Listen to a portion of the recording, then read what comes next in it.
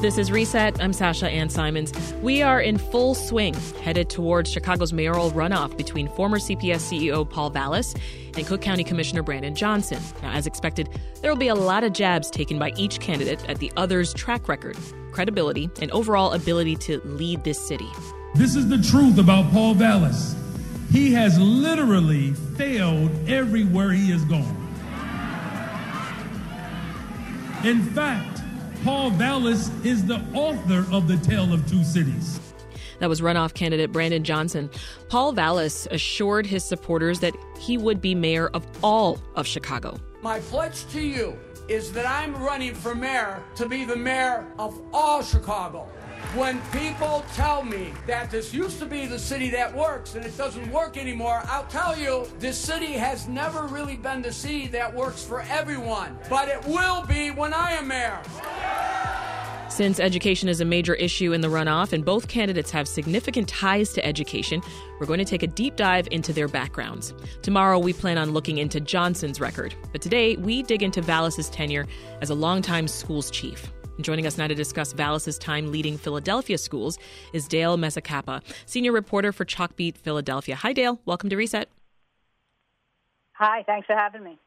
So Vallas was the first CEO of Chicago Public Schools from 1995 to 2001. He then moved on to lead the Philadelphia School District in 2002. Both school districts, they're one of the largest in the U.S. Can you just help us understand the unique challenges when someone leads a school district of that size? Well, yes. I mean, as you know, urban education in the United States is a huge issue that stems from the fact that, for the most part, city schools have children in them that have vast needs, and yet the way they're funded means that they don't really have as much money as some wealthier schools that they can use to educate those children. And it has problems like, teacher turnover. There's old school buildings. I just came from a story today where a whole entire high school had to be relocated because of asbestos. So it has concentrated poverty among its students, burnout among teachers. So leading a big city school district is probably the hardest job in the country. Yeah. Well, you closely covered Vallas's time in that role, and you characterized it as the Vallas effect. Can you explain? Well, yes. So when Vallas came, he, he's the type of person who likes to do everything. I think I mentioned it in a story I wrote. He likes to do it big. He likes to make big change. He likes to do it fast, and he likes to do it all at once. So he is somebody who considers himself a change agent and a problem solver. I heard the intro in which his opponent said, he failed at every job that he's had. I wouldn't say he failed in Philadelphia at all, given the challenges he faced. But, unclear, what does it mean to succeed when you're running a big city school district? And when he was here, he built new schools, which had not been done. He led the district when it was taken over by the state. And that happened in 2001 because there was a, fiscal crisis, an academic crisis, and the prior superintendent had clashed with the Republican governor, and there was a big move toward privatization. And Vallas came in, and, he had to face all those challenges, and, he created, charter schools were created, privatization came during his tenure. There was also private companies managing schools that was still in the district.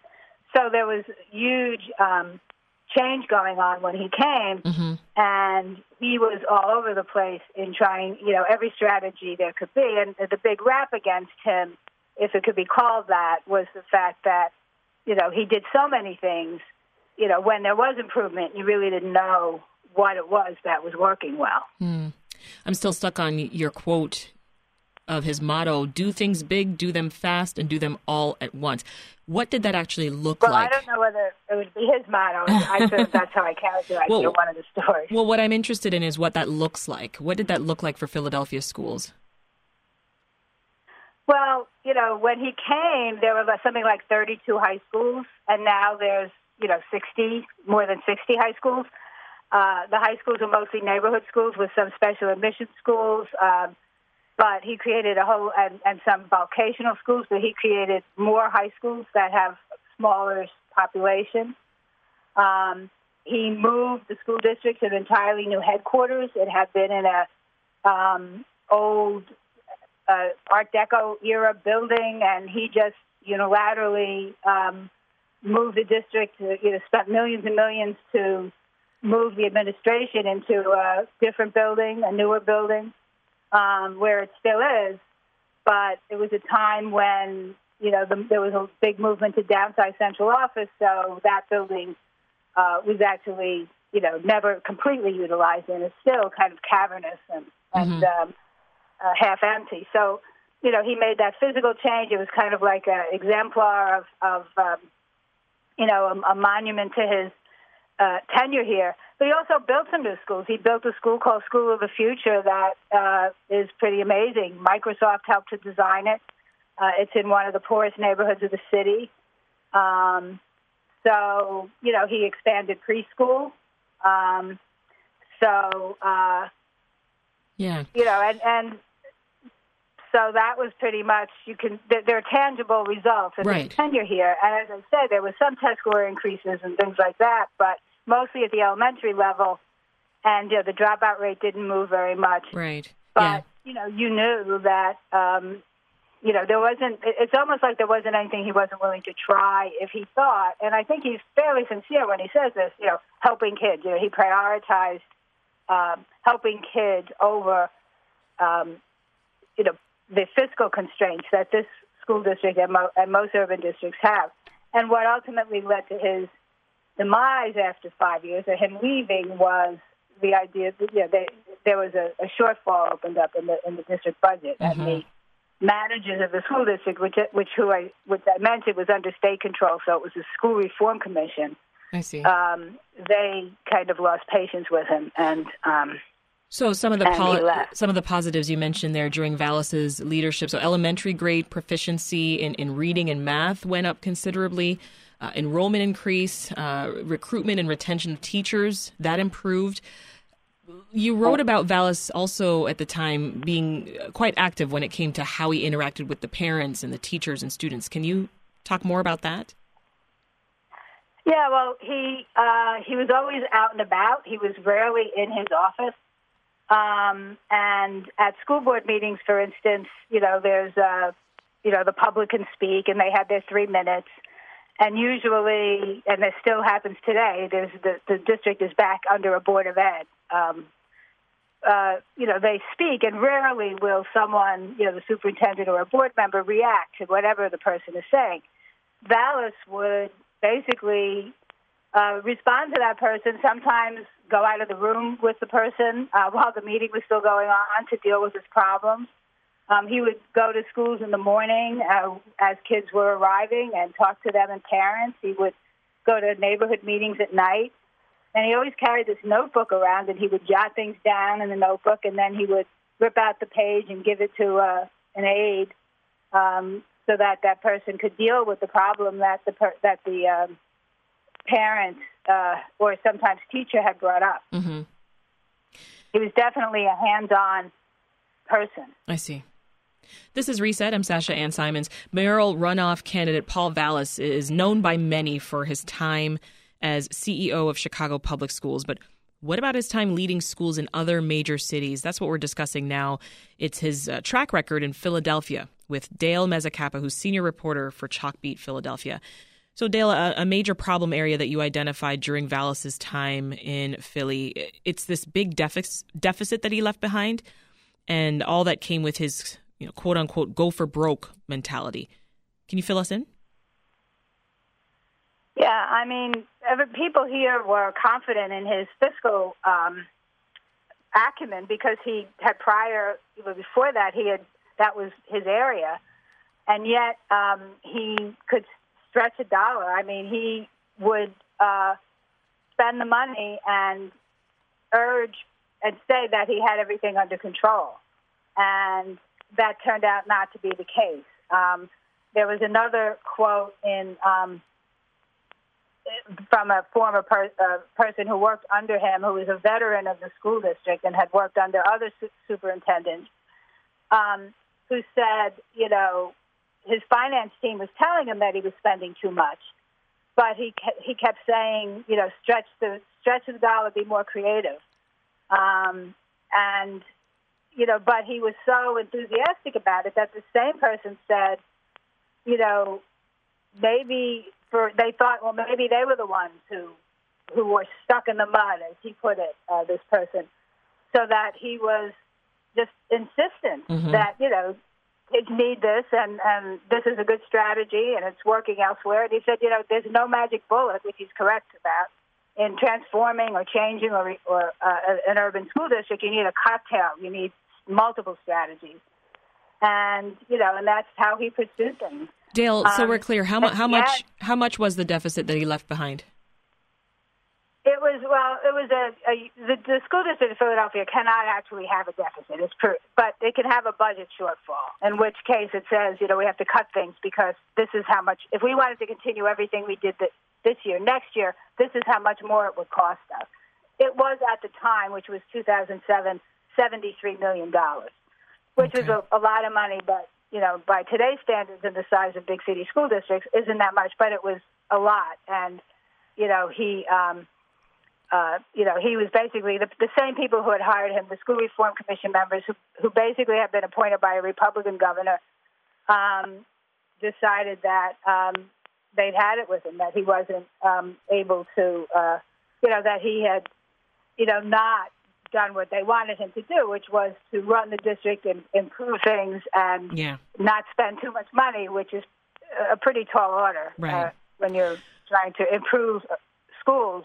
In some of the most difficult areas in the country. Interesting. Well, let's fast forward in the interest of time to today.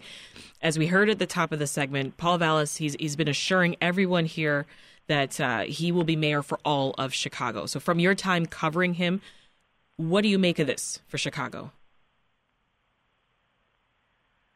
You mean when he says all of Chicago? Well, I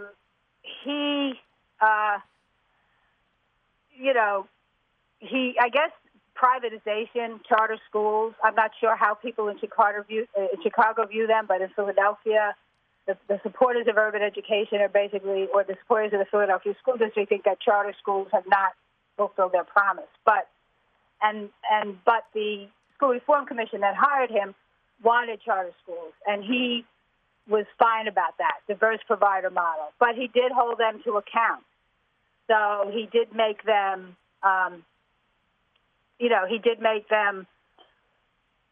be accountable to improving scores and so on, and he didn't give them all the extra money that the School Reform Commission wanted to give the privatized schools. And back then, it wasn't just charter schools. They wanted Edison schools, if you remember them. It was a private school. Chris Whittle had run, and he was going to manage schools, and they wanted to take over the entire district and run these schools. And he did pare that back. He didn't allow that to happen completely, but he took some of the money that was supposed to go to these private managers. And so he was a supporter of the diverse provider model. Yes. And tried to reconcile that with his top-down approach to management. So what do you say we can take away from Vallas's leadership in Philadelphia and maybe apply toward a potential mayorship? Like, how could you see the Vallas effect playing out here in Chicago? Well, I mean, he's going to want to do things. He's going to start a lot of new initiatives. He's going to say that he wants, you need multiple strategies to make improvements. The idea that, he was I gather he's a more conservative candidate, and he had at one point a lot of people here thought he was Republican as opposed to Democratic.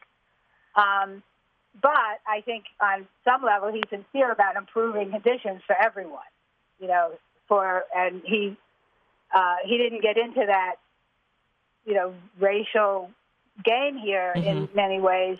But I think his intentions are sincere. He will do what he thinks he needs to do to get what he wants. Right. But I think he truly believes on some level, like philosophically, you couldn't really discuss a whole lot of things with him. But I think that he sincerely wants to help all people in the city.